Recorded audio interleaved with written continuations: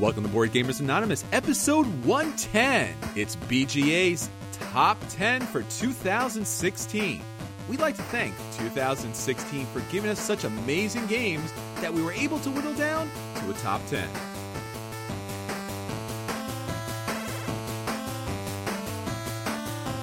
You're listening to a proud member of the Dice Tower Network, dedicated to bringing podcasters together for the greater good of gaming. It's sort of like Voltron, but with better lip syncing. Find out more at Dicetowernetwork.com. Welcome to Board Gamers Anonymous, the podcast about board gamers and the insane fun we have at the table together. This is Chris. And this is Anthony. Welcome to the podcast, everyone. We're so glad to have you back, and we have Anthony back. Woo! The flu is gone. The kids are healthy. Knocking on the wood. Thanks for being with me on the last episode. So I was not there alone, and I didn't upset Anthony and did not create any competition with his solo podcast. My solo podcast has a co-host now, so... Wow, you broke so many laws by that, my friend. So many laws. I know, but it's so much easier to listen to. Not just me rambling for 30 minutes once a week. But, man, no, seriously, like, marathon effort last time. Nice work. I appreciate that. And I had my listeners with me, so we got through that episode, and we blew out that episode with a ton of great games. So I hope everyone enjoyed that, and if not, please listen back to that episode. I don't think that we've done an episode with that many games in a very long time, maybe way back to episode 100, where we covered our top 100 games. I think it did, like 42 games or something?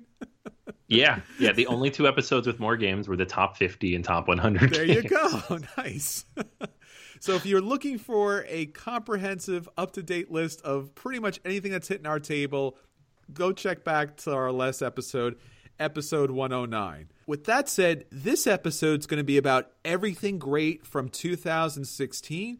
It was a great year for board gaming. We've got to experience so many great things, including Gen Con and Origins for the very first time that we really enjoyed. A number of different smaller conventions locally, and a whole bunch of different game groups in the area, right? Yeah, it was a fantastic year. And it's really fun to be able to get out multiple times and interact with all these different people, especially while playing all these amazing games. And it was, like, on the game side, it was kind of a funny year because I feel like 2015 had all these super innovative games, like revolutionizing the hobby and changing how we're going to be playing for years. And this year was just a lot of really good stuff. Nothing that was different necessarily than anything that come before, but just good stuff that was iterating on everything.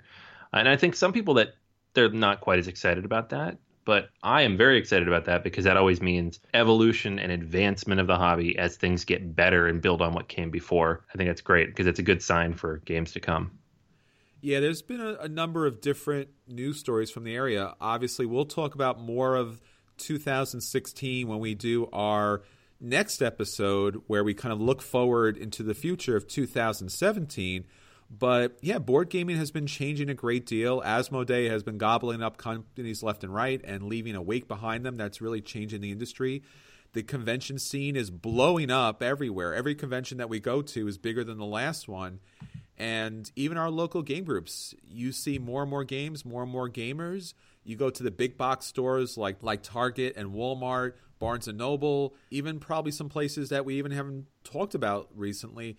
And there's more gamer games there. So it's really amazing to see. Not to mention the fact that over the summer, we got to go to Origins and Gen Con where we got to meet a lot of listeners like you. And really, honestly, for 2016, that's really been my biggest highlight of the year in particular. And if you're listening out there, and the games were good too, so. Yeah. And there were games. We played some things, so. But so there you have it. If you hear us, don't be put off by coming up to talk to us because it will make our year. It will literally make our year because this... behind the scenes, this podcast takes a lot of work and a lot of people are involved, not to mention our families who put up with a lot of the time lost because we really want to put together the best production we can and the best website that we can, BoardGamersAnonymous.com. If you haven't checked it out, please do because there is so much content. Obviously, Anthony started up a new podcast, a solo podcast that's not solo. I don't know. Yeah, what are we going to do?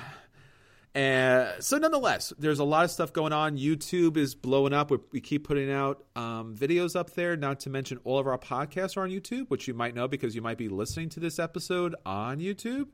So we're getting really meta there. But there's a lot of great stuff that's been going on, and we're looking forward to 2017 even blowing up more with a lot of great new content out there for you. So please keep in touch with us.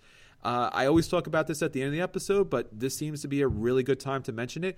Our social media is really a great opportunity for us to connect, because every episode before we get started, Anthony and I are always talking about how we can connect better to you, but we don't always know that. So what exactly is the best way to connect to you, and what are you listening for? We really want to make this podcast for you and the things that you are listening for. So please check out our Facebook account. If you got Facebook, there's no reason not to like us on Facebook. We're not going to throw tons of stuff at you. We just want to be able to have you out there, let you know what we're doing, and get to know all our listeners out there. We're also on Twitter, of course, so follow us on Twitter, and you can get Anthony's great tweets on there. Daniel is always volunteering him to do something. We obviously have a guild on Board Game Geek. It's a great way to follow us. If you get a chance, 5 stars on iTunes or Stitcher really does make a tremendous difference on where we kind of show up on those different top lists, because, you know, we really want to get board gaming out there, and showing up on iTunes for podcasts, people might actually kind of stumble across us and start listening, start liking us, and then hopefully picking up some games. And next thing you know, someone's joined you at the table who's never been there before. It's a great thing. Obviously, we still have our Patreon account, and Anthony's going to update us in a little while about some other different ways that you can connect with us. And obviously, BoardGamersAnonymous.com. You could check out our email addresses out there. Send us an email, whether it's about reviewing a game or something that you have an interest in, or maybe there's a game that you're thinking about and you want to get some feedback on. We would love to hear from you. All right, so with that said, let's shout it from the tabletop for the last time in 2016. Shouted from the tabletops. Sir, you're gonna need to get down from there. All right, so we're back, and we're around the table, and Anthony and I are talking about games and news and all the great things for BGA. Anthony, why don't you take it away? Okay, so I actually just going to talk about a couple things, but then I was watching the newest episode of Grand Tour from last week, actually. This is the Amazon Prime show from the guys who did Top Gear, and I've been a fan of them for a long time, so I don't know anything about cars, but they're funny, so watch the show. Okay. But they had a segment on the show about let's make board games interesting, and immediately I was like, oh no, guys, don't do this. We're going with the trope that board games are lame and only kids play them, and that's kind of the way they went. But what they did was pretty cool. They made a giant-sized game of Battleship in which they dropped cars on top of other cars using a grid like Battleship. So Each side had a 4x4 grid, and they were trying to guess where like a limo was parked and a Prius and a Winnebago, and see who can blow up the other guy's cars first. So I don't really have anything on this other than stop with the tropes that board gaming is for lamos and kids, and it's only Battleship and the crap you buy at Target or Toys R Us. And B, that was really cool. You should do that with other games. So yeah, I would love that. Like, let's do a life-size Cry Havoc and just start blowing each other up. I think that's called War. Oh, yeah. I guess we do have that. I think we have that already. Yeah, I mean, I know a lot of people do some giant-sized board games. There's a lot of cool stuff out there, but it was particularly fun to watch, especially because they really got into the game, like the tension and the excitement that you could see there. That was real. A lot of this is staged in their little videos that they do, but this was real, the excitement, and it was not a good board game that they were reproducing, but it was fun to watch. Did they say you sunk my battleship or something to that? You blew up my limo was the first one. Okay. Because, you know, they obviously were using different kinds of cars. But, yeah, it was pretty fun. And it got pretty tense towards the end. So it was a fun nod to board gaming in general. But it was also mildly annoying the way it was presented. So, a little bit of both. So the other stuff, the stuff I was already, like, I came to the show prepared to talk about. The first thing I wanted to talk about is something that maybe a lot of you experienced. It's the Fantasy Flight holiday sale. Yes. What a catastrophe this thing was.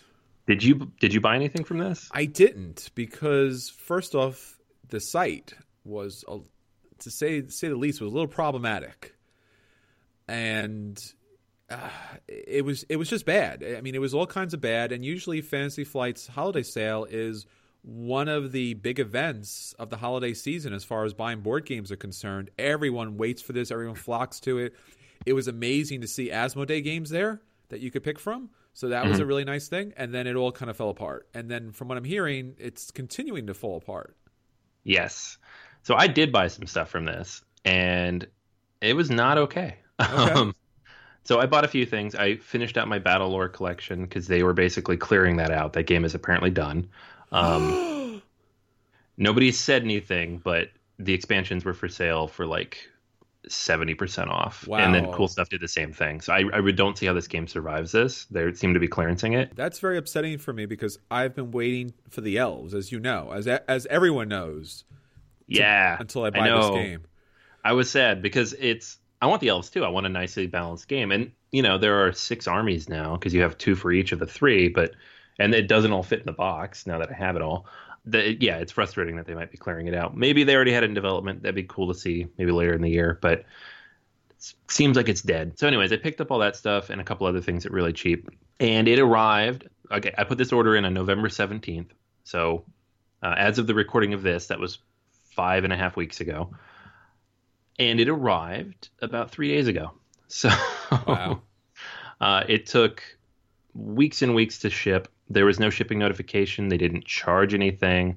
They actually had to call me after it showed up because my credit card verification had expired. That's how long it took to ship. The box showed up with no packing material whatsoever. Wow. And because I had ordered Battle Lore expansions, they were blister packs. It was fine, but other people got stuff that was completely destroyed. One of the things I ordered wasn't in the box. It was not good. And you can find the thread on Board Game Geek in the hot deals section where people are just not too happy with this. Sure. Now, to their credit, they realized that they screwed up.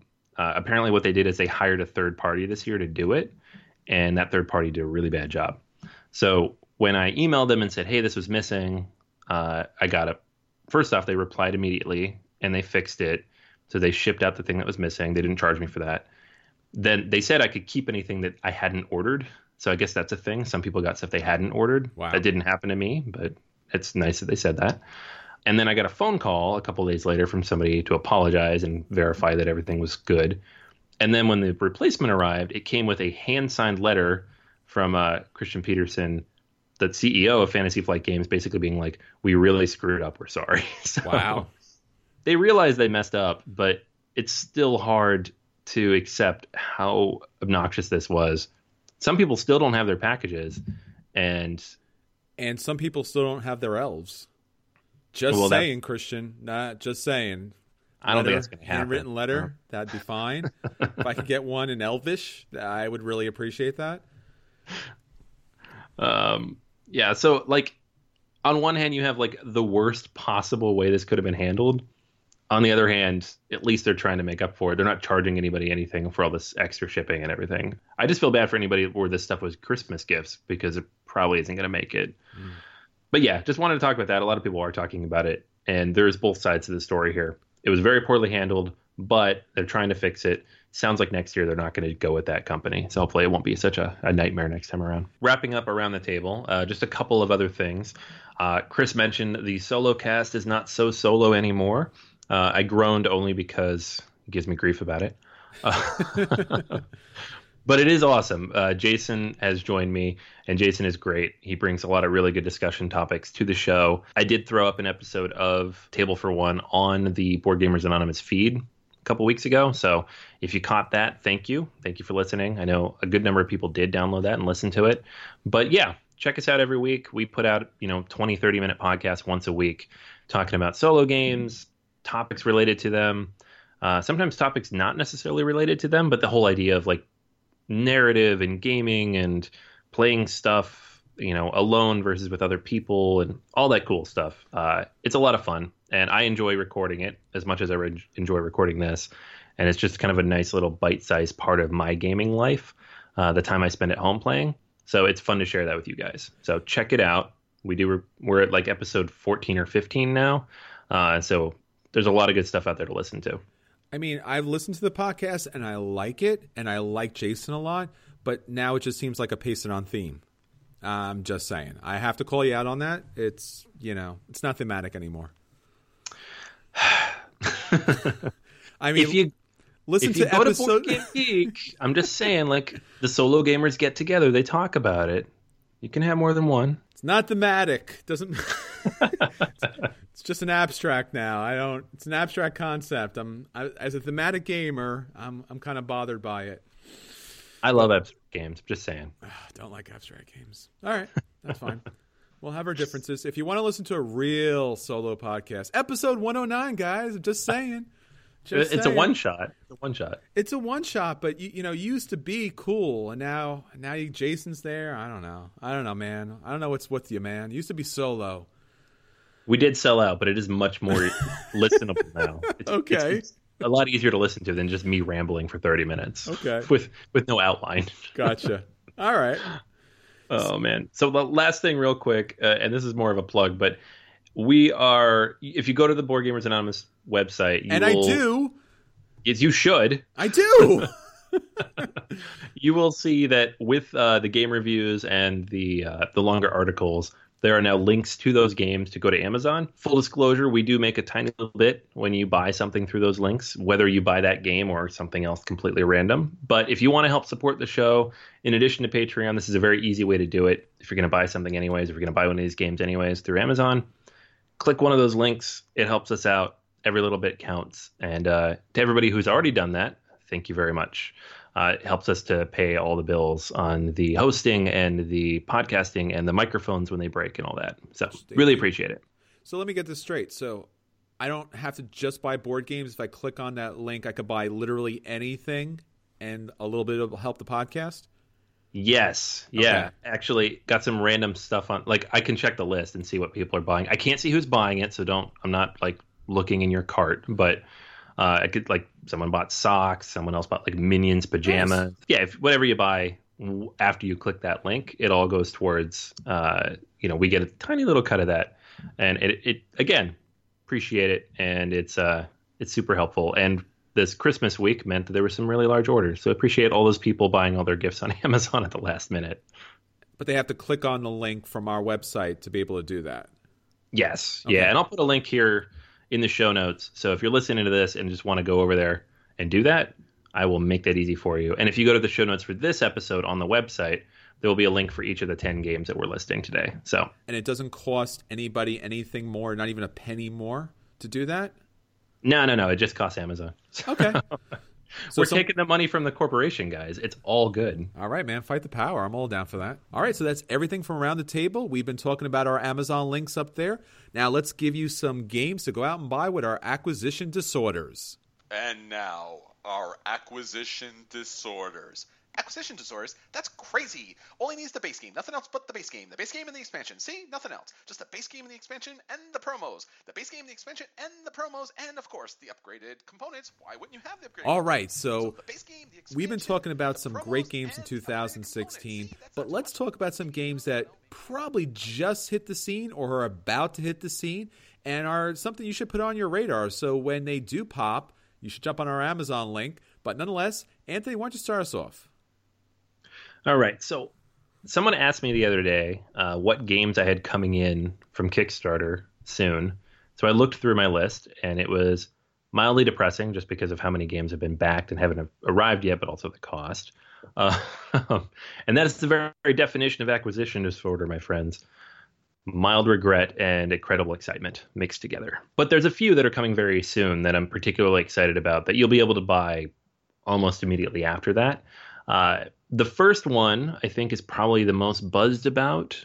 I'm not really sure. All these are pretty popular, but this is the one people have been asking me about because they know I backed it, and that is Gloomhaven. This is the Isaac Childress game. He designed Forge War, and I think this is only a second game, actually. But it is a big, epic, and I'm pretty sure the box is about 20 pounds. That's not an exaggeration. This is a legacy-style dungeon-crawling RPG-esque game. I don't know how else to describe it. It's very unique, but we played this at Origins, but we only really got to play the basic mechanical version. We didn't really get to see how the game evolved. So it wasn't mind-blowing in that iteration, but it had a few good mechanisms. The card play was pretty interesting. What I'm really excited about is to see how this plays when it is Legacy, where you are changing the board, where you're getting rid of characters that maybe you decided not to save in a certain situation. So I'm doubly excited because I actually have a group together of people who have agreed to sit down and play this game with me, which I don't always get for these types of games. And it is coming in the next month or so. So this is a game I will absolutely be playing very soon, and I'll be talking about on the podcast. You should track it down if you can, assuming there are enough copies to go around. I don't think there will be. So keep your eye out for this one. The other couple ones that are kind of on the radar, well, there's a whole bunch of stuff from Cool Mini or Not, and a lot of you are probably on these. So I'm not going to go into too much detail here, but we have Mesmora, of course, the dice-based dungeon crawling game, which I'm pretty sure is on a boat at this point. And then Arcadia Quest Inferno, which I also know is on a boat at this point. Both of those should be showing up sometime between third week of January and third week of February. So lots more miniatures and dice rolling coming from Cool Mini or Not sometime in the near future. And then the last one is Fields of Green. This is the farming version of Among the Stars that supposedly fixes a lot of the weird wonkiness of Among the Stars, turns it into a theme that I guess our Euro gamers are a little more familiar with and comfortable with, and adds a bunch of cool stuff because it was a Kickstarter and you get a bunch of free stuff. So I'm excited about that. I always did like Among the Stars. It was hard to get to the table, though, as a drafting game. Just it had a few things that just weren't quite right. So all of those are on the radar for the next 6 weeks, and I'm excited about all of them. So I'll be talking about them very soon. So for my first acquisition disorder, it's Scythe, Invaders from Afar. Now, we've talked about Scythe a lot, and we will actually be talking about Scythe a lot more upcoming. But the expansion here is something that we knew was coming for a very long time. Actually, in fact, during the Kickstarter, Jamie Stegmaier talked about how this one was going to be coming a little bit later, but I guess it turned out that he underestimated the community as far as their desire to get a 7-player game out there, even though I think that even he would not recommend putting that many players on the board at the same time. But nonetheless, because of our overwhelming desire to fill every spot, he kind of came out with the expansion a little earlier. And what we're looking at is an expansion that holds 2 more players, a green player and a purple player. And Anthony and I happen to both be green players, so that's going to be a little challenging, but I'm glad to see the green represented. And purple is always nice to have at the table. I know a lot of players always look for purple. Now, what we're looking at is kind of like a Highlander faction and a Japanese faction, and these are kind of like the opposite ends of the board. Now, what's interesting and different about these factions, if you ever played Scythe, the base game, is typically Scythe is about these kind of main kind of race boards that they have their special abilities, and one of their special abilities in all of the main boards include an additional movement. Now, these 2 boards, these Invaders from Afar, they don't actually have that. What they have is a very similar mechanic where they will drop tokens on spots on the board and then be able to claim those at the end of the game for additional points. Now, for the Japanese faction, and they're not called a Japanese faction, but typically that's what we're looking at here, they're dropping traps. So what the trap will allow you to do is to hold that area unless someone triggers the trap because they don't want you to claim that area, but a penalty is going to happen to them.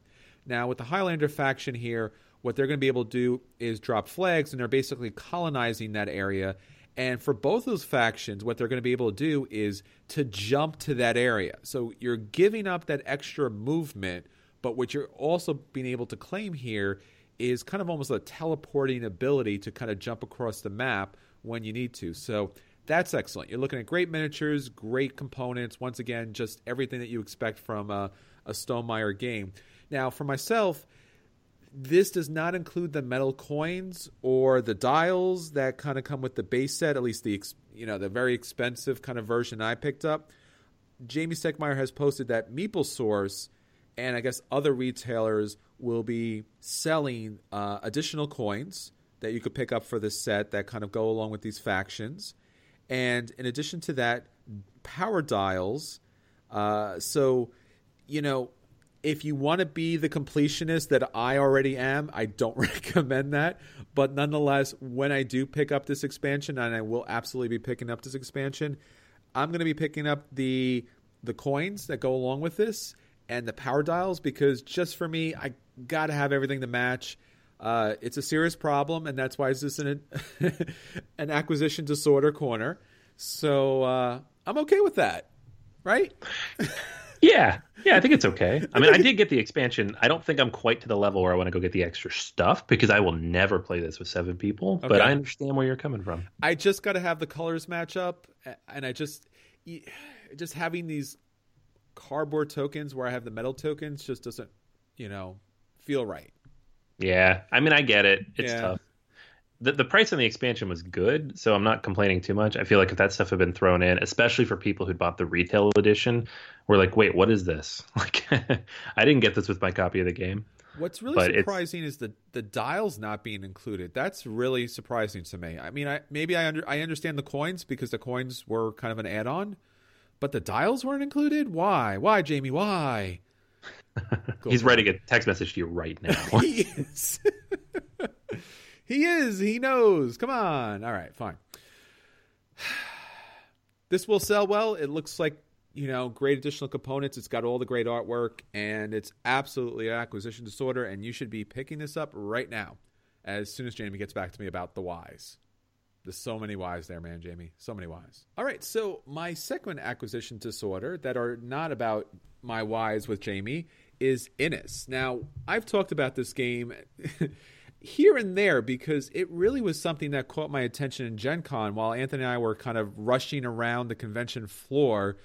This game caught my eye because of its outstanding artwork, and I just kept coming back to it, and unfortunately wasn't able to pick up a copy, and unfortunately still have not been able to pick up a copy. I did get it to the table once when I went to a game store, and this proprietor at the game store was like, I know how to play this. And I'm like, great. We pulled it down. It was on the top shelf. He had to get this really ridiculously high ladder. I got it down. I went through the cards. I started putting the pieces out. He came over. He showed us like 1 or 2 things that he knew, and he forgot the rest of it.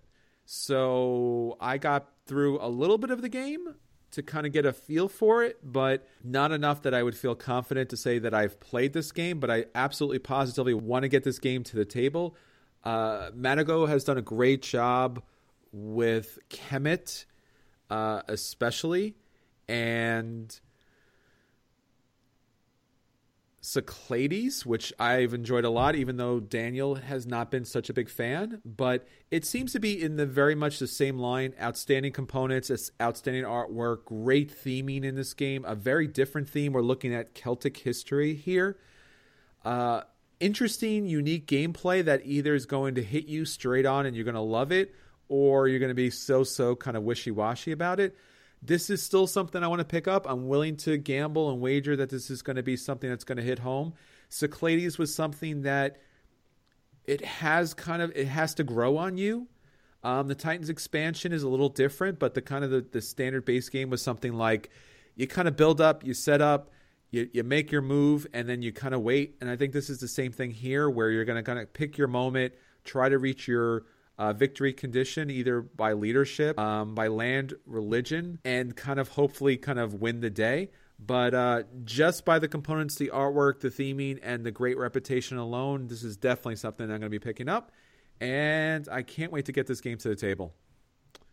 I've heard only good things. I've also not played this yet, but I know at least 2 people in my gaming group have this on their top 10 for the year. So it's definitely something I want to try out. Yeah, I feel really bad because I think from the little bit of the gameplay that I actually played through and going through the components and going through the cards, and if the box art is kind of pulling you away from that, it's not the art in the cards. The art in the cards are outstanding. The art on the board pieces are outstanding. The way they kind of connect together is outstanding. So please give this game a serious look, because I think that it's going to be something you're going to enjoy. All right, so that's our acquisition disorders. Now on to the games that are hitting our table. And now at the table with BGA. Okay, so let's talk about what's hitting our table for the last time for 2016.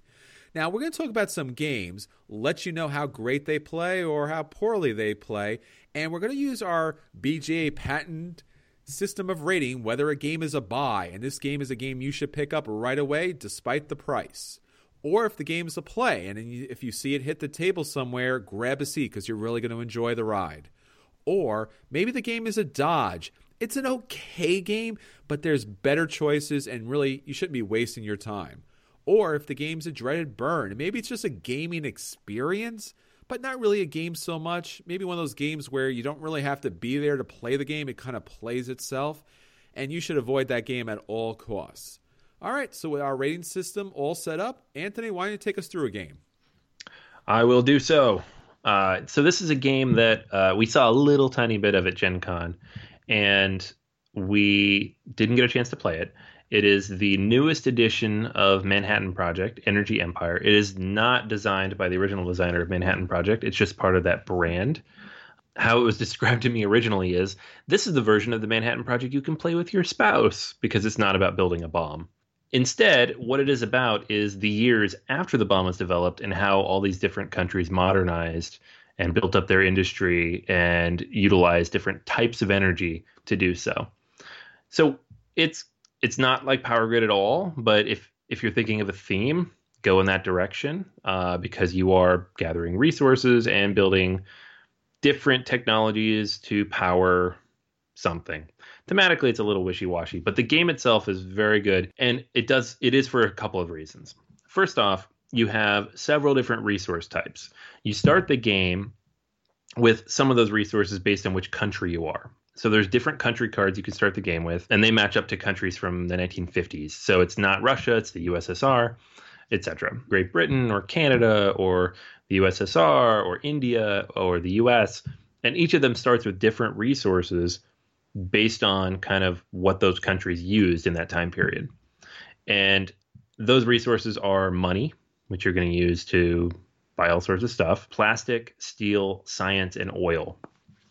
And what you'll be doing throughout the game is you will be using workers. You start the game with a couple workers. You can recruit more using certain actions, and energy. And energy acts as either a substitute for a worker under certain situations, depending on the cards, or a way to boost a worker. So on the board, there are several action spaces. About half of them allow you to buy cards, and the other half allow you to do certain things. You can buy dice. You can convert certain resources into other resources. You can move your way up the United Nations track. Lots of different things you can do. I'm not going to go into all of it. But if someone else goes to a space, it's blocked unless you want to upgrade your worker with energy. And that allows you basically to stack them up, because the workers are all these little cardboard tabs, and they all stack together with the energy. And that is pretty cool. I mean, it allows you a little bit of flexibility in where you go and how you go. It also lets you block spaces from other people by using a little extra energy. All very cool stuff. So you're going to put all your stuff out, and at the end of, there's no real round, but like when you run out of guys, you can choose to bring them back. When you bring them back, you're going to roll dice. So what you can do is you can spend oil to get a oil die, or you can get permanent dice, which you purchase through the board or through a variety of different cards that you can pick up. And those dice go on your board, and you can use them every time. When you roll the dice, a lot of those sides are going to have different energy tokens on them. So whatever the dice end up saying, that's how many energy tokens you get for the next round. But some of those also have pollution icons on them, and some of them even have radiation icons on them. If you get a pollution icon, you have to place it on your board. Your board is a 5x3 grid, and each of those spots corresponds to possible scoring opportunities. So when you cover it up with pollution, you're blocking possible points. There are these event cards that come out every round, and the event cards will tell you which row is going to score or what's going to happen. So you want to keep as little pollution out there as possible, but at the same time, you're going to get pollution. So you really need to mitigate and manage where those things go. There's other things you can do. You can put oil drilling wells down on your board, which block spaces, but also give you a lot of energy that you can use in the future. You can purchase so many different types of cards. All of these cards go into a tableau where you can spend energy or use workers to produce different goods or convert different things to specific types of goods or make money. So many different types of things you can do here. This game is really, really good. And it evokes the feel of Manhattan Project a little bit, but it's not really like that game, except in kind of the unique way it does the worker placement stuff. The game itself is about something totally different. How you manage your own personal tableau is a little bit different. And the integration of the dice, which don't do a ton, but are A, worth points at the end of the game if they're permanent, and B, offer some very interesting ways that you can kind of reduce your pollution depending on how you roll them, is super cool. I really like how everything works together here. When you sit down and look at all the different components and all the different types of mechanisms, it doesn't seem like it's all going to work together that well, but it really does. It fits together just like these perfectly fitted puzzle pieces. And the result is just a fun, quick, accessible game. You're not building a bomb. You're not trying to blow anybody up. It's got the brain burniness if you want it. You can dig in and try to build up a really good engine out of all those cards. Or you could ignore the cards completely and just try to manage your pollution. Both ways work. I've won doing it both ways. It's a lot of fun. Honestly, if this is something I'd played a little bit earlier in the year and gotten more plays on, it'd probably be on my top 10 for the year list. At this point, I haven't played it enough to put it there, but it is very close, and a game I think I'm going to be coming back to a lot. So Manhattan Project Energy Empire is a definite buy from me. This is a game worth checking out. Now, did I hear correctly that this was kind of its own game, and then kind of the theme was kind of pasted onto this? I don't know the backstory, but I could totally see that. I mean, this is two different developers. I think Luke Laurie and Tom Jolly are the names. And the game was picked up by Minion Games, and they made it part of this kind of expanding Manhattan Project brand, along with Chain Reaction that came out this year as well. And this was kickstarted because the original version I played, one of my friends kickstarted it here in the local game group. It doesn't really feel like an organic part of the Manhattan Project empire of games or little fiefdom as it's growing. Sure. But it works. I mean, it uses the same aesthetics. The artwork is very similar. The workers kind of look the same. It uses a lot of those same visual cues. So if you know the one game, you at least have a little bit to start with. You could have slapped any number of different themes on this. I think it would have worked. But this one works as well. I mean, it never pulled out of it. I was too abstract or anything. I enjoyed it all the way through, and I thought it worked fine. Okay. Yeah, I don't think it's a bad thing about the game itself. And as you said, if it allows other people to feel engaged with it, and if it does include some of the mechanics or some of the look of Manhattan Project, that's a good thing. Yeah, I think it integrates well into that family, and it offers, again, an experience similar to, but not really a lot like, without that theme that I know a lot of people get hung up on, including myself at sometimes. So it's an interesting game. It's definitely worth checking out. That sounds great. Then it's something I'm going to have to pick up then now. Look what you're doing there. Yeah, success. All right, fine. I know it was actually a game that I was interested in. We went to the Gen Con. You were like, what games do you want? I'm like, these games. And that was actually one of the games there.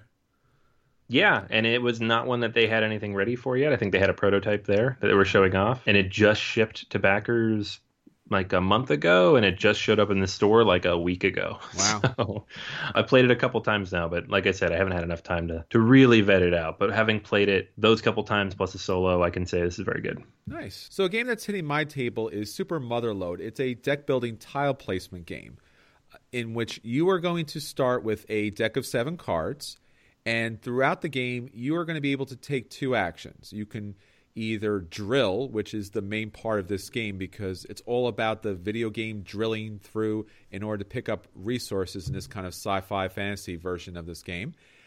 You could draw 2 cards. So unlike most deck building games, you actually have to take an action to draw cards, or you can play a bomb. Now, the red cards in this game, which is part of your initial deck, will actually blow up a certain area, and you're going to need to do that because while you're digging, there are certain areas that are going to be kind of like encrusted with rock, and if you want to get to those minerals, you have to use a bomb card. There are also spots in this board where the minerals are going to kind of be surrounded or protected by certain steel plates that are going to have a certain color around them, and you're going to have to play a certain color of a card in order to drill through those areas. So basically, on your turn, if you're not drawing cards, you're playing cards to drill. So you'll see on your card the numbers of drills that you can do, and you're going to match up certain colors to certain areas of the board. And as someone starts to drill, they'll take a black piece of a token and cover that area that shows that now those materials are gone, and now it's a tunnel. And on your turn, you have to kind of go off that initial tunnel to dig materials. So as long as it's orthogonal, you're fine. And you drill and you get your materials. And there are a number of different materials that are going to kind of are worth different amounts of, I guess, would be like kind of credits in this game. And when you get those materials, you'll place them on one of the decks of cards in front of you because, as I said, you'll start with your deck of 7 cards, but there are also a number of decks that you're going to be able to purchase to add to your deck. And what's interesting about this game is each of these sets of cards have ascending values to them. So the whole first set, no matter which deck you're picking from, is going to have a 10 cost. Then there's a 15 cost, a 20 cost, and then a 25 cost. So when you're picking up your resources that you drilled that turn, they're going to have a certain value. Once you place them on the card, they're there for the game. So you want to be able to get enough value through minerals to be able to purchase cards to add to your hand that allows you to dig more and have special abilities. It lets you get more resources, that you'll able to purchase more cards to put into your hand. And then throughout the game, there are kind of like minor goals that you'll be able to pick up one each turn.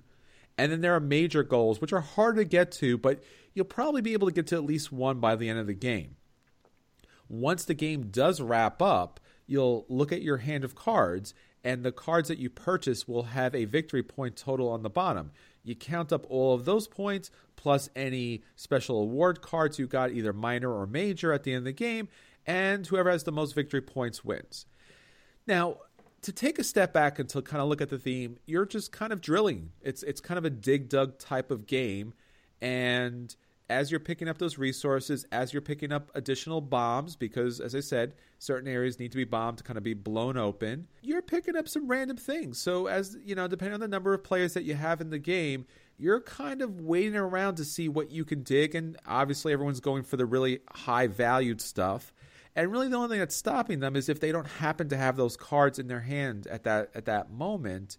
So there's a little randomness as far as what you're drawing, what you're able to dig, and there's also these alien artifacts. And if you're able to capture those, it'll give you a special ability that's kind of hidden just for you until you kind of flip it over. It could be victory points. It could be take an extra turn. It's kind of interesting, kind of random.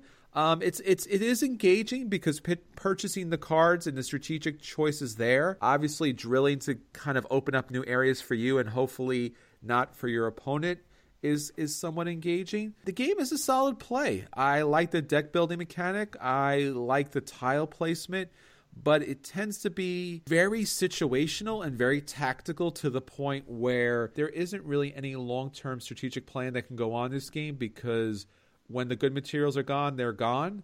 And you really kind of have to build slowly at that point and maybe get lucky and hit your moment. It's worth the play.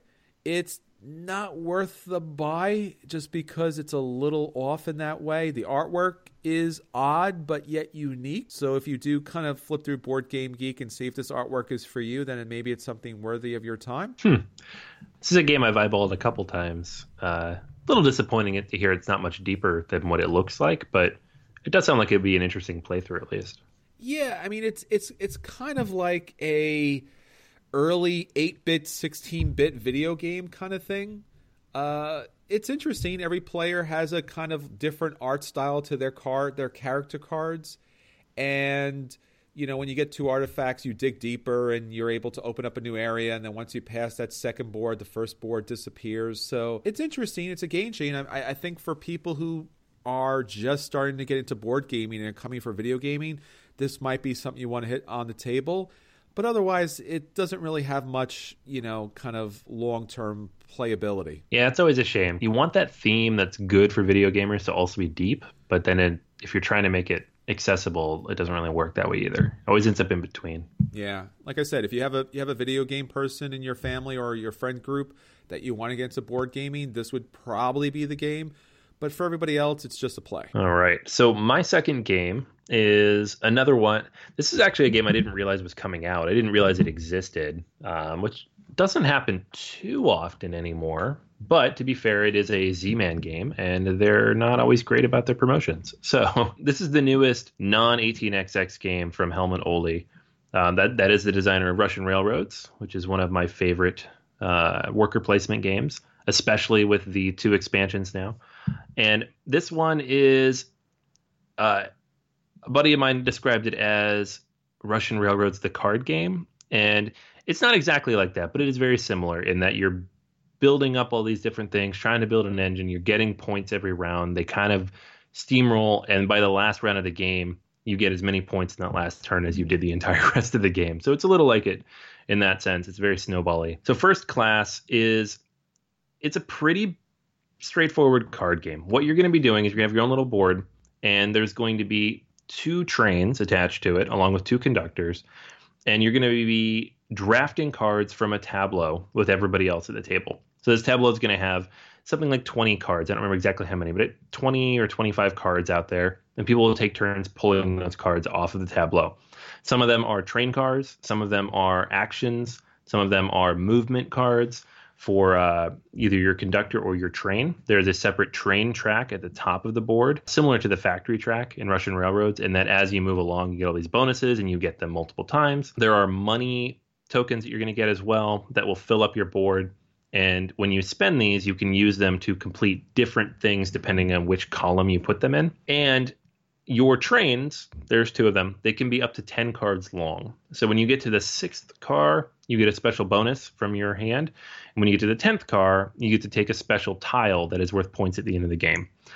Every time you score, you're going to score up both of your trains, depending on which numbers are out there, and your train travel on the track. And so that'll happen multiple times throughout the game. It does ramp up, obviously, as you upgrade your trains and get better cards and kind of unlock new stuff as you move forward. All of that's pretty basic. It takes maybe 10 or 15 minutes to teach. It's very, very interesting because you have so many choices. The tableau style of drafting is always cool to me. I like it. It has this unique thing. It's not unique. It's a fun thing, though, where if any of those rows gets down to too few cards, you take out the whole row. So you can block somebody from taking a card you know they need by taking a different card that maybe isn't awesome for you, but maybe there's not a better one. So who knows? Then there is there's the race element. The first person to finish their train and get their conductor to the end of it will get a whole bunch of bonus points. And you can do that twice. So you can be the first person and the second person because you have 2 trains. And then probably the coolest thing about this game is that it comes with modules. So there's a couple of base modules that the game comes with, but then you're going to mix in all these different ones. So there are ticketed passengers that give you bonuses. There are upgrade cards. There's a murder mystery module that allows you to kind of mess with people a little bit. So it's a very, very interesting way to play the game, and it offers all this different variability and replayability and expandability. I can't imagine how easy this game will be to expand because you just throw a new module at it. It was a lot of fun. At first, it seemed a little too simple. It seemed like it was literally Russian Railroads, the card game. But the variability, the fact that you can mix and match these modules, the fact that there are 3 or 4 different paths you can take to win the game legitimately, and how quick it is to pick up and learn. And above all else, it only takes about an hour, maybe an hour and 20 or 30 minutes versus Russian Railroads, which is a 2 to 3 hour game. So if you like Russian Railroads, don't have the time for it, or don't like kind of how many things are going on the table at any given time, especially with the German upgrade that kind of makes the game a little more replayable. This is a fun, lighter, less table burdensome version of that game without being too simple. Like, it is still complex enough to be fun for a heavy Euro player. For me, it's a strong play. I don't think it's quite to the buy level yet, just because I do like Russian Railroads so much, and I don't know if I need both of these in my collection, but I'm leaning towards yes. Want to play it a couple more times, but I really do enjoy it thus far. So this is not a hardcore buy then, I guess. Just normal kind of play? It's so close. Yeah, I mean, I don't feel like I've played it enough to really dig in. Like, because it has all those modules, it has a lot of different ways to play it. Sure. I don't feel like I've gotten enough out of it. The first time I played it, I was like, I have to have this. This is amazing. And that's then the second that's time what I figured. Yeah. Yeah, it was really good. And it really does remind me of Russian Railroads. It feels the same. It ramps up, it snowballs. You get huge scores.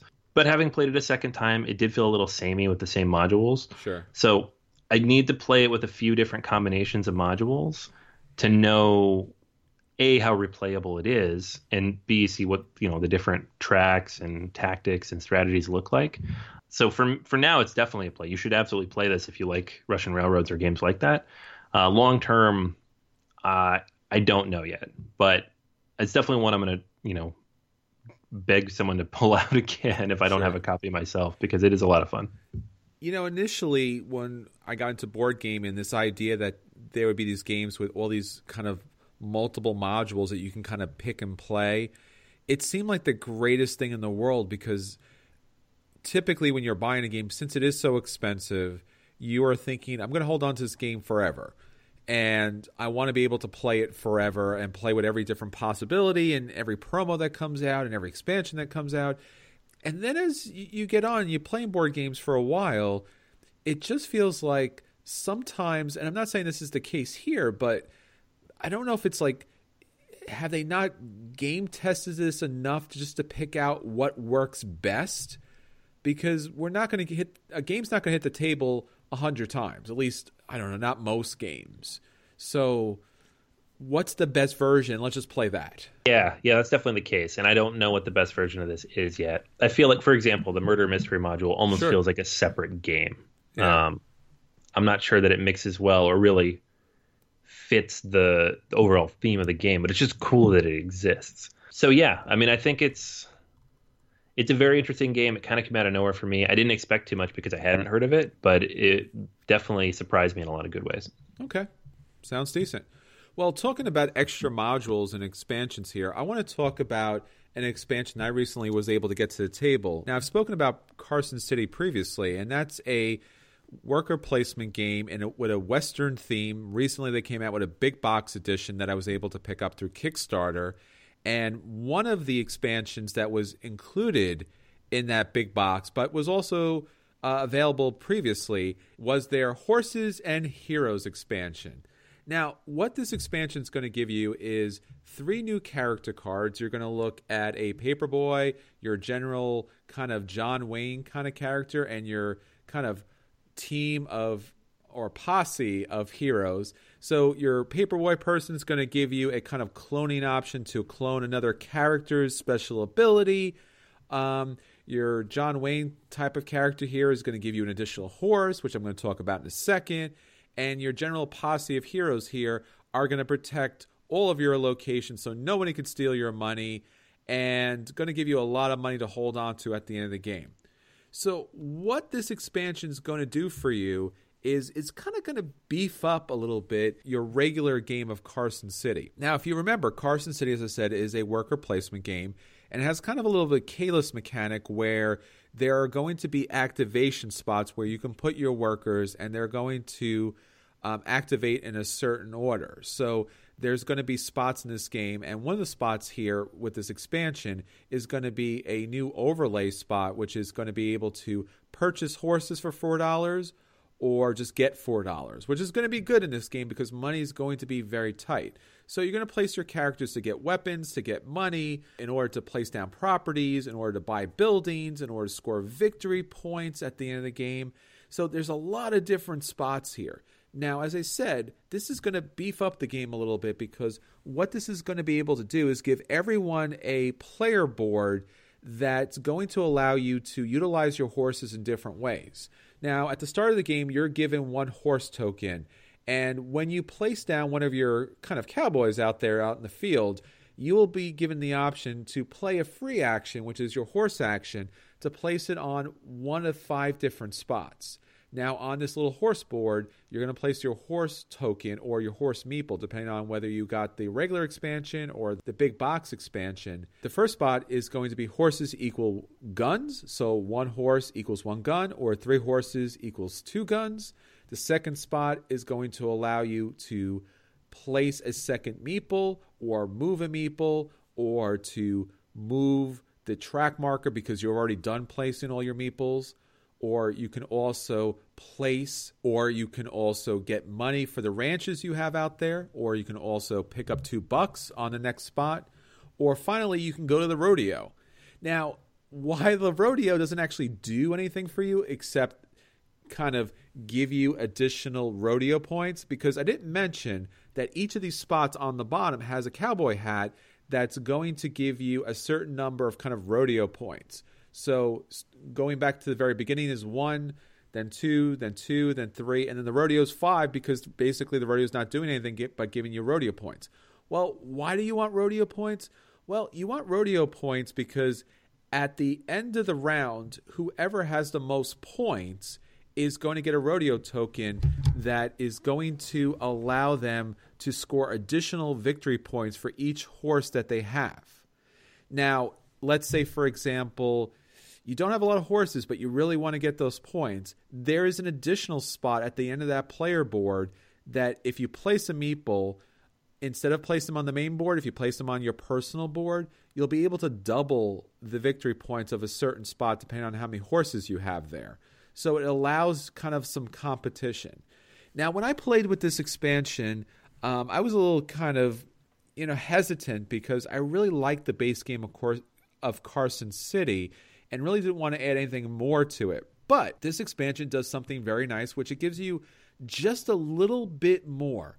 Like I said earlier, maybe just one more gun or one more movement or a couple more dollars or another way to score victory points. Now, when I played with this expansion, I went for the horses pretty hardcore as it seemed that everyone was kind of taking all the good buildings. And I think at the end of the game, it scored me 24 points. I really kind of took all those points for myself, and it was kind of hard for anyone to stop me at that point, and I was able to walk out with a win. But even if this is not a way in which you score major victory points, I think you do want to invest in getting some horses on this board, because just by being able to have a little bit more of a gameplay that you can kind of play by yourself, it kind of tones down that cutthroat action that's happening on the board, and it lets you feel like you're doing something. You're getting some money. You're moving something. You're picking up some weapons. So I would say for the Carson City horses and heroes, this is a buy. If you don't have this expansion, absolutely positively pick it up. The hero characters don't add too much to the game, but the little player board definitely does. And if you have the big box edition, I would play with this every time. It doesn't add any kind of significant, time to the gameplay. It just remind players that they have to take their actions with their horses when they place their meeple, because a lot of players were forgetting to do this. So this is a buy. And happily so. All right, so that's everything for At the Table with BGA. Let's get on to our last feature review for 2016.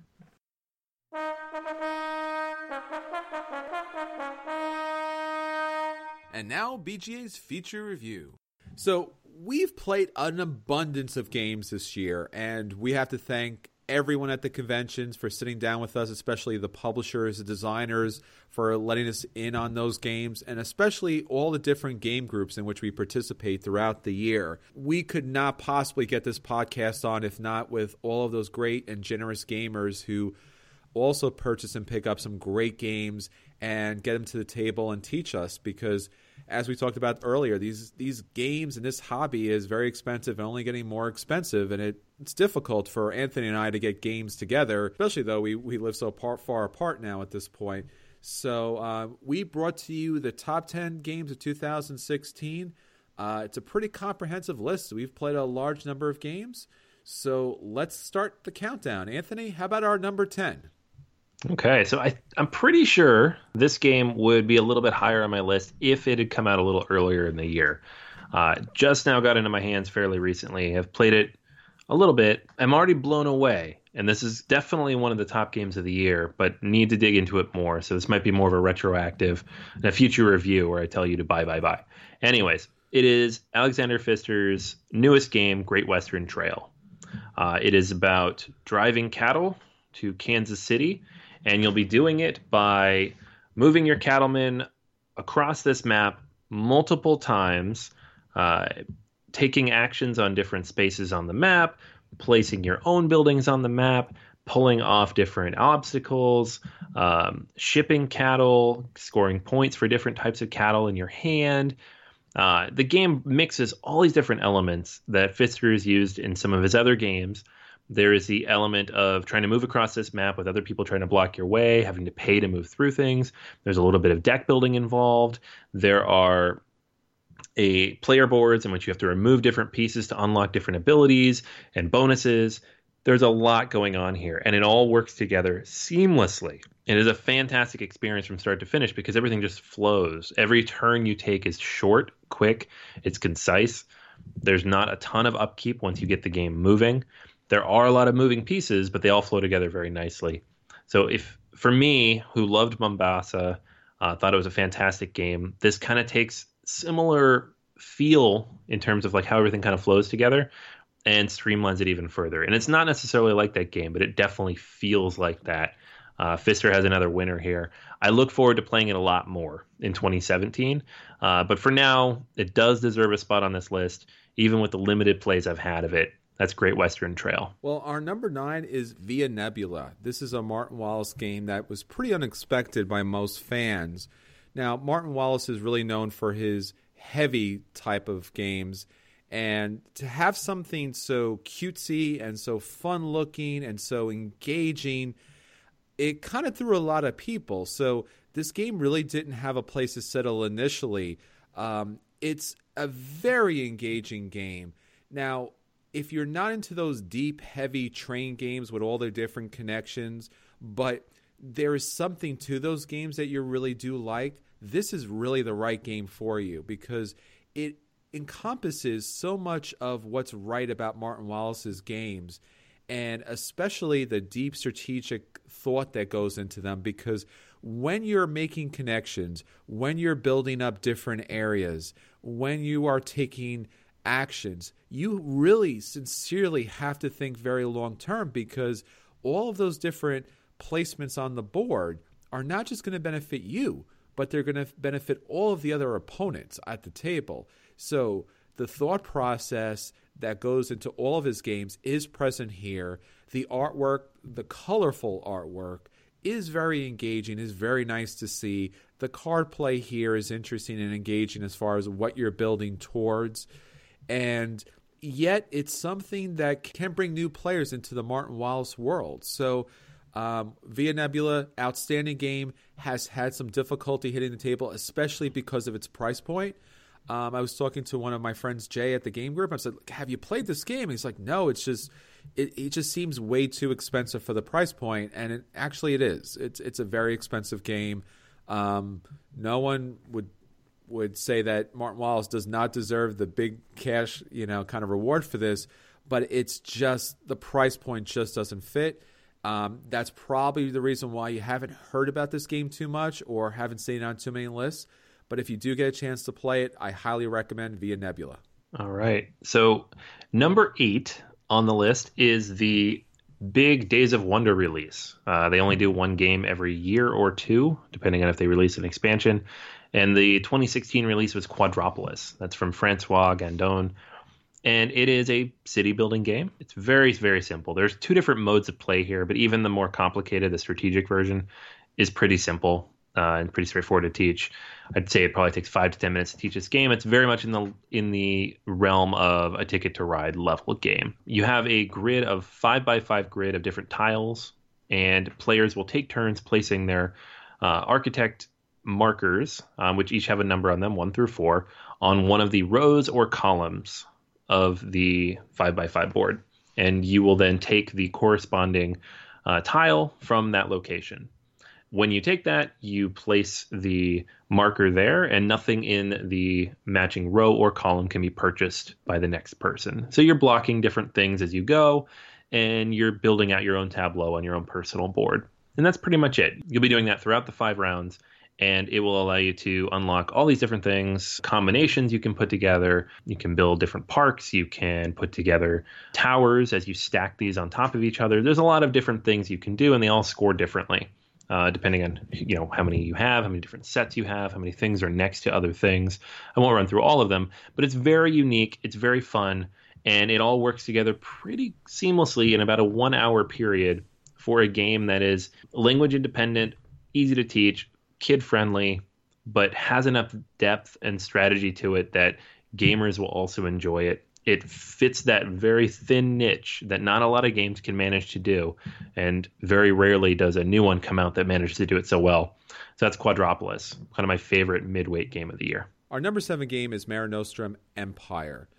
Now, this game has some outstanding production. We talked about this back at Origins. Now, this is, in some ways, dudes on a map, right? Because you are battling around the Mediterranean, and you are using ancient, historical, and fantasy type of lore and characters to battle each other out. Now, while you're all playing the same type of 4X game here as you're expanding and attacking other players to reap their resources and take over their areas to kind of build upon your empire, there is also a whole pantheon of gods available to you and wonders that you can build in order to give you additional powers. The production here is outstanding as you kind of expand, whether you have the basic standard kind of chits on the board or if you have the plastic kind of monuments and ships out there. It's a tremendous game. It is a truly epic game of engaging strategic and tactical gameplay as you're trying to fight for multiple ways of winning the game, whether it's placing your buildings out at strategic locations, or if you're going to build up a certain number of wonders and heroes, or if you're going to build the pyramids by resources or money. It's a really engaging game with an especially different type of resource management where you're trading resources and trying to gather the right type of resources in order to build your civilization. So while you're battling, trying to take people down, you also have to trade with them at the same time. This game has a lot of greatness to it that you will definitely enjoy for years to come. That's Mare Nostrum Empire. And you can get a map the size of your car. So... It's true. Looks amazing. I have no idea where you'd play it. And coins that and resource chips that are probably thicker than any poker chip that I've ever seen before. Yes. It was pretty impressive. It was. Oh, man. So going from one game with ridiculous components to another, number 6 is Mechs versus Minions. This is the game that kind of surprised everybody in the hobby, except the very small number of people who knew about it in advance back in the fall, from Riot Games, a video game company that had never released a board game. And yet, here we have a board game that is probably the highest, or at least highest accessible production quality I've ever seen, with just all these clever innovations, from the inserts that are friendly to all the different sizes of minions, to the pre-painted miniatures, to the heavy metal components in some of these things, to the little crystals you get, to the big bosses you face, to the way the rules are written so it's working you through the game one step at a time, to the fact that the game is actually pretty good. It's a programming game. I don't like programming games. I like this one a lot. It's cooperative, and you really do have to work together, utilizing the cards that are available and mapping out who's going to get the best card for their specific option. So you can work together. You can make these plans. There's no alphaing because you're all working on your own kind of tray of cards, but at the same time trying to mitigate the damage that you're taking from the bad guys. It's really, really fun. It's very addictive. The games are not too long. They're not too tough. And the programming aspect doesn't really punish you too bad. On top of all of that, and this is not really fair to the rest of these games on this list, but it is severely underpriced. It's only $75 for all the stuff you get in that box. It is now currently the largest box in my house, board game wise. So it's not one, it's compared to the rest of these we're going to talk about after this, with the exception of one, they all cost more. It is tremendous value for money. And it is a very good game on top of that. So that's the number 6 this year, Mechs versus Minions. Continuing to talk about amazing productions, let's talk about our number 5 game, Star Wars Rebellion. There's no other way to talk about this game other than Star Wars in a box. Now, you've probably played many different types of Star Wars games. They're everywhere, whether it's mass production, RPGs, or the many card and board games out there. But there's no other game like Star Wars Rebellion as far as giving you the true feel of the original trilogy. Now, this game is so unique. It really is the Lord of the Rings, the War of the Ring board game, but in Star Wars version, because you're either playing as the Empire or you're playing as the Rebels. And there is somewhat asymmetrical gameplay going on here. As the Rebels, you're trying to hide your base and take down the Empire. And as the Empire, you have all the power in the universe, and you're spreading out your reach, trying to find out where that Rebel base is. You have this hidden movement mechanic while also having a type of 4X mechanic where you're expanding, exploring, and exterminating the enemy. While at the same time, you're taking the original characters from that original trilogy and mixing them up a little bit. So Wedge could be frozen in carbonite, and Luke can be brought over to the dark side. So there's a number of different ways in which this Star Wars universe is played out differently, but it still has the same feel. It still stays consistent to the Star Wars universe in a really meaningful way. So it's thematic to the core. The miniatures are outstanding. It has 2 Death Stars in it. And in fact, it was something I predicted last year that would come out, and it's here, and it's amazing. And if you're at any level a Star Wars fan or any fan of great games, then Star Wars Rebellion, our number 5 choice, would probably be your choice as well. I cannot believe I have not played this yet, but on theme alone, I agree. All right, so moving on to number 4, we have A Feast for Odin, the big, giant, ginormous new Uwe Rosenberg game. This is, to me, the culmination of everything he's done in the last 3 or 4 games he has released. It has everything. It has the puzzly tile placement that you see in Patchwork, and actually Patchwork is based on the work he did in this game. It has the occupation cards that are similar to what you had in Agricola. It has this massive worker placement board with 60 some odd placement spots, similar to what you'd see in Caverna, which is so many options. It has dozens of tiles. It comes in these pre-fitted trays that make it easy to pull them out, but also easy to put them away. And they upgrade. Every single tile can be flipped over and upgraded to the next thing. You'll be constantly upgrading goods and getting to the point where they can be placed on your board and have the most value. You have dice that you can use on hunting and whaling and pillaging. There's so much stuff here, and it all works together so seamlessly. If you lay this game out on the table, it looks like a mess. But then you teach it. It only takes 20 or 30 minutes to teach. You play it. It only takes about an hour and a half to 2 hours to play. And you realize that somehow, despite the fact that he's jammed even more stuff in a box and taken up even more space on your table, Rosenberg has actually made a more condensed and streamlined version of his previous games. To me, it's the perfect middle line between Agricola and Caverna and Fields of Arle. And it's now at the top of my list as my favorite Rosenberg game. And that's a tough nut to crack because Caverna was up so high. So A Feast for Odin, one of my favorites of the year, and our number 4 for 2016. Yeah, this is a game that I can't wait to get to the table. I've not gotten a chance to pick this one up yet. I'm hoping if I leave mead for Santa, he might leave this under the tree, but it may be even too heavy for him. This is definitely a heavy game. Talking about the biggest game, now let's talk about the smallest game possible that packs probably, I'm going to guarantee even, in fact, the best bang for your buck, and that's the Castles of Burgundy, the card game. Now, typically when you hear the card game, you feel like you're going to hear about the little brother that's just there to kind of pick your pocket a little bit, maybe another 10, 15 bucks just because, they're riding on the theme and you love the board game so much. So why wouldn't you pick up the card game? Yeah, you only play it once and twice and you'll throw it out because it's not as good as the board game. Well, my friends, the Castles of Burgundy, the card game, in fact, in so many ways, is an equal to the board game. Now, what's really interesting in this game is you get this small box with these little tiny cards, and you're thinking, in fact, what are you getting here? Well, you're getting so much of a game. the cards are actually used in multiple different ways. And we've talked about this game in much detail because it's just so much fun. You're laying the cards out that are going to mimic the board game. You're using the cards to act as dice in the game. And then you're collecting sets of cards to score victory points, to get bonuses. It's quick, it's fun, it's fantastic. It's one of my favorite games of the year easily.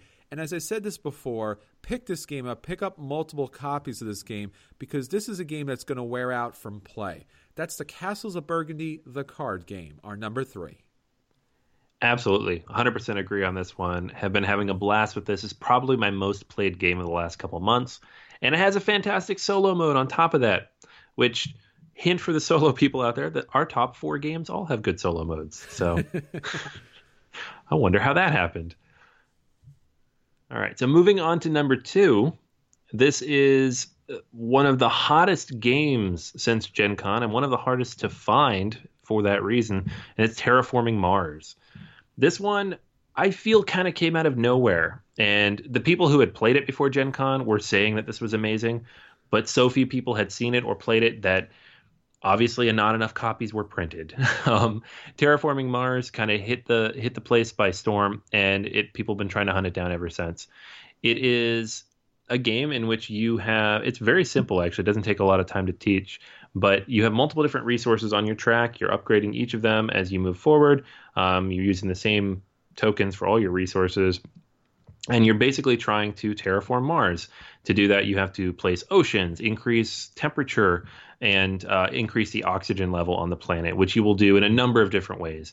Putting out greenery tiles, dropping ocean tiles, dropping comets and asteroids on the planet, killing everybody's plants, which people always appreciate.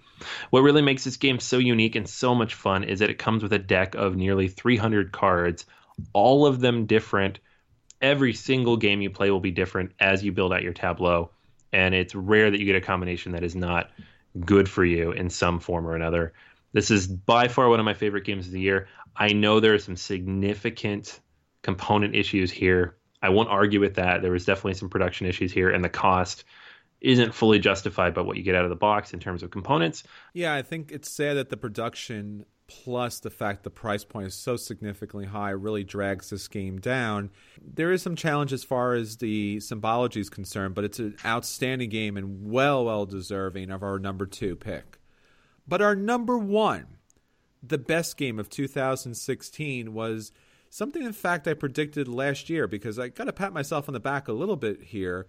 You know, Drew was kind of making fun of me last year when he was talking about falling into the hype. But, you know, if you're going to back anybody, you're going to back the amazing artwork here. You're going to back the amazing production here. And the kind of the man behind the machine when it comes to Kickstarter. Our number 1 pick has got to be Scythe.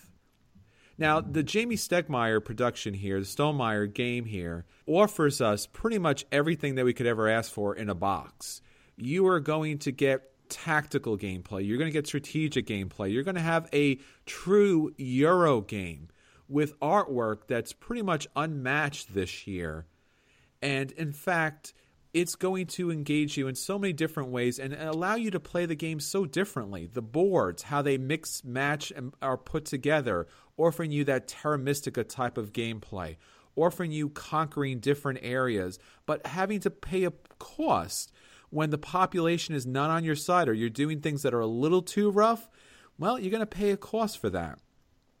It's truly Stonemeier's kind of refinement of all of his previous games, and it's my best game, especially for 2016. I can't argue with this one at all. Like, we talked about this before we recorded, and it was like, well, this is mine and this is mine. And I'm like, Scythe is definitely, I mean, averages alone, but this is one of the ones I've played the most as a heavy Euro. The solo mode, the automata, just fantastic. Already an expansion out within the same year, adding more stuff to the game. All of it great. Yeah, Scythe definitely lived up to the hype and then some, which I'm not even sure how that's possible considering how much hype there was for this game. Sure. And it's one of the games we saw the most at Gen Con, which was impressive considering they didn't even have a booth. Yeah, I mean, that was the thing that really took us back, because every year someone says, what was the game of Gen Con? And you figure, well, everyone is backing Scythe, so they have their copy at home, and we saw this game everywhere. I mean, it was again and again. We kept looking. What is the game of the convention? It was just Scythe, and it wasn't just around Stonemaier. It was being carried and played everywhere, and you could tell this game was a work of love from top to bottom. Nothing was skimped on. Whether you got the basic version or the souped-up version, the artwork, the components, the gameplay, the thought that went into this game is outstanding. And really, everyone should give this at least one play. I think you're going to be pleasantly surprised. All right, so that is our number one game, and that is our top 10 games of 2016. We hope that this helps you make your future purchases, and while you're kind of scanning the friendly local game store looking for a game to play, everyone at BGA, we highly recommend these games. Whether you purchase them yourself, you get to the table with them, or maybe you kind of convince friends to get these games, because this is something that's going to really expand our hobby and really make other people fall in love with board gaming. All right, so that's everything for this episode and everything for 2016. Until 2017, this is Chris. And this is Anthony. And we hope that you'll save us a seat in the new year.